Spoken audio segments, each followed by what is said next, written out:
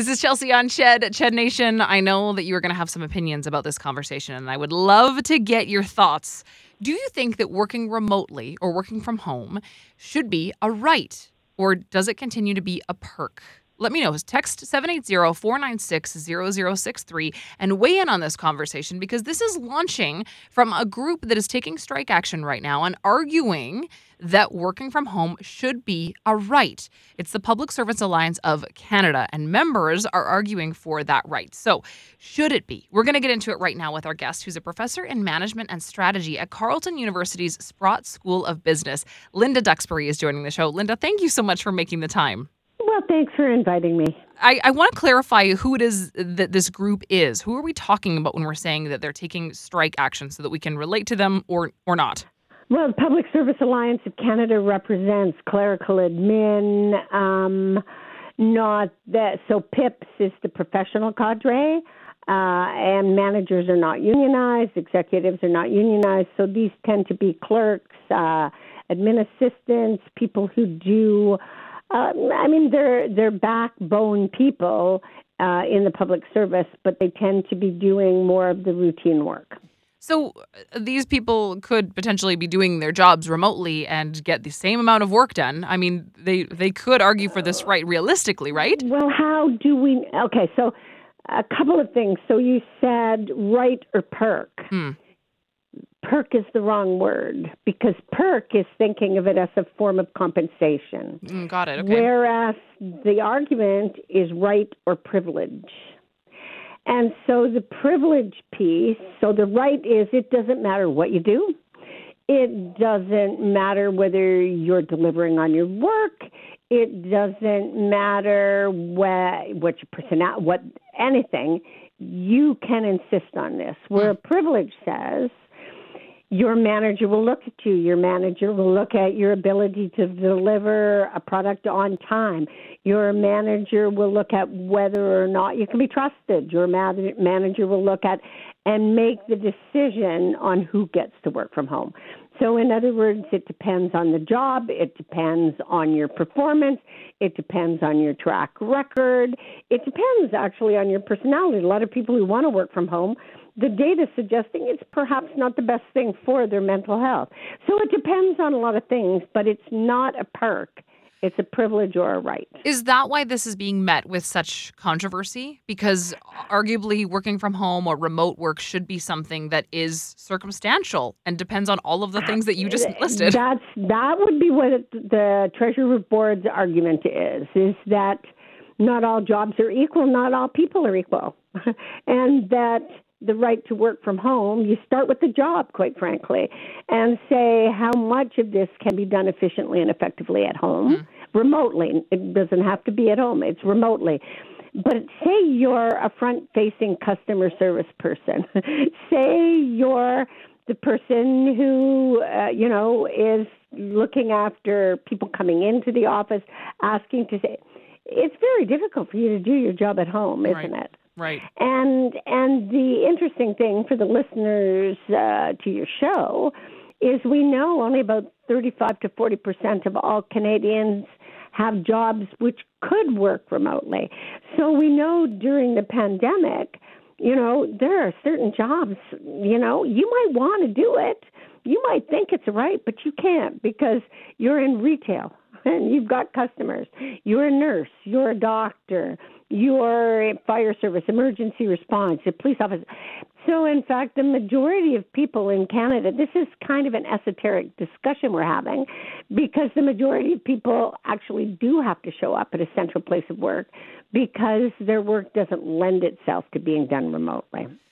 But there is an opportunity here. I mean, people are taking more account of their mental health in larger fashion now, and I think taking stock of their work-life balance in a much more profound way. I mean, this could really help people feel better. As they should. But so the argument, and I'm kind of putting the nuances on it. It's not so during the pandemic. If you could, we dumped you home and you worked at home. Right. And everybody within the same office was working from home. So you had a little bit of predictability in terms of where people were going to be, when they were going to be there, all kinds of stuff. Prior to the pandemic, everybody worked at a central workplace. But what they're asking for is hybrid. Sometimes you're going to come in. Sometimes you're going to stay at home. We're not going to tell you when. We're not, So the complexity there is, how do you know you come into work and you're on a Zoom call talking to somebody who's at home, okay? It's the discussion. So the government itself didn't do anybody any favors, because prior to the strike action, a lot of departments had looked at the work. They'd started at the work, and they were doing some pretty good stuff. Then the Treasury Board arbitrarily said everybody must come in 2 days. That's what's caused problems, because not everybody, some people could work 100% remotely. Some people could have to show up, and 2 days is just taking something out of the air. So that, I think, is what really has caused problems. The other thing that caused problems, but doesn't really help their case, is when people say, well, I've saved this much on daycare, and I've saved this much on eating out lunch and driving, etc. Well, where you choose to live is your business, or where you can afford to live. That's not an argument for the employer. And, if you've got children at home and you're trying to combine looking after your kids at the same time as you're doing your work, I can understand why the government might think you're not productive. Okay? So you see, there's a lot of different things in here. So I think if I were to look at what's causing the strike is, one, people are comparing a situation where everybody was at home to now and saying, well, I was just as productive. We don't know if they were more productive. What we do know from the research is they worked about 11 hours more a week, all right? But that's not good for your mental health either, is working all these extra hours. And working extra hours to get the same job done isn't increased productivity. Right. So what do you think will come of this? What do you think should come of this? So, people listening to me must think I don't think remote work or telework is a good idea. Well, I actually do.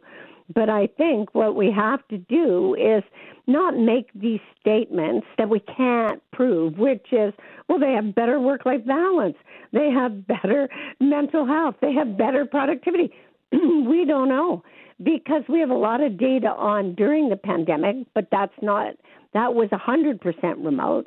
We have data on before the pandemic that was 100% on site. We don't have any idea of who's going to do well and who's not going to do well, and who could and who couldn't. I think we have to take it out of the realm of personality, and you don't like me and that's why you didn't give me this, and focus on the job first, because Canadians expect service from their public servants. Sure. And that is the reality. You're getting a salary, you've got a job, you've got to deliver. So let's look at that job. And we do, as academics know, we could create a continuum for each kind of job of what percent could be done remotely and what percent can.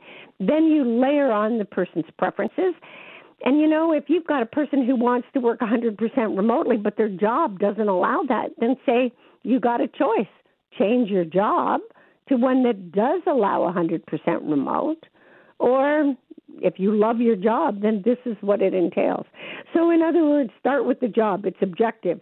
Then put in the person. Try to please the person. But ultimately, when it comes right down to it, public servants are receiving a salary to deliver a service to the citizens of Canada. Yeah, and I think, we're in a position now where employers realize that maybe the ask from an employee is going to be different in terms of what it is that they want out of their job and the way that they want to conduct that work. So, why not handle it on a case-by-case basis? I think it's dangerous territory to make this a right, because you're going to then just just I sow know. these seeds of frustration and resentment between other industries. Even just looking at the text line right now as we're Absolutely. talking, people are comparing their own situation and saying, well, that's not fair because I don't get to. And you're going I to get can't so do much it. of that. We're actually promoting conflict between groups, Totally. even in the public service. Look at this. So you've got, I think it was 45,000 members of PSAC who are not allowed to strike because what they delivered was essential.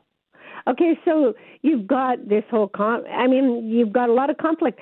Are we trying to then what I suspect will happen is if we make it a right for those whose jobs allow it, then those whose jobs don't allow it, like a nurse, a teacher, a doctor, a physiotherapist, like people whose jobs aren't important, and I'm kidding when I say that, those people are going to go, well, hell, if I can't get flexibility, I want more compensation. And we are concerned about inflation right now. We're concerned about supply chains. Things will just snowball out of control. It's a complex and layered issue, and I really appreciate your perspective on it, Linda. Thank you so And much. it's complex, layered, and neither the government or the union is 100% in the right here. I totally agree. Linda, thank you so much for your time. Okay, sounds good. Linda Duxbury is a professor in management and strategy at Carleton University's Sprott School of Business.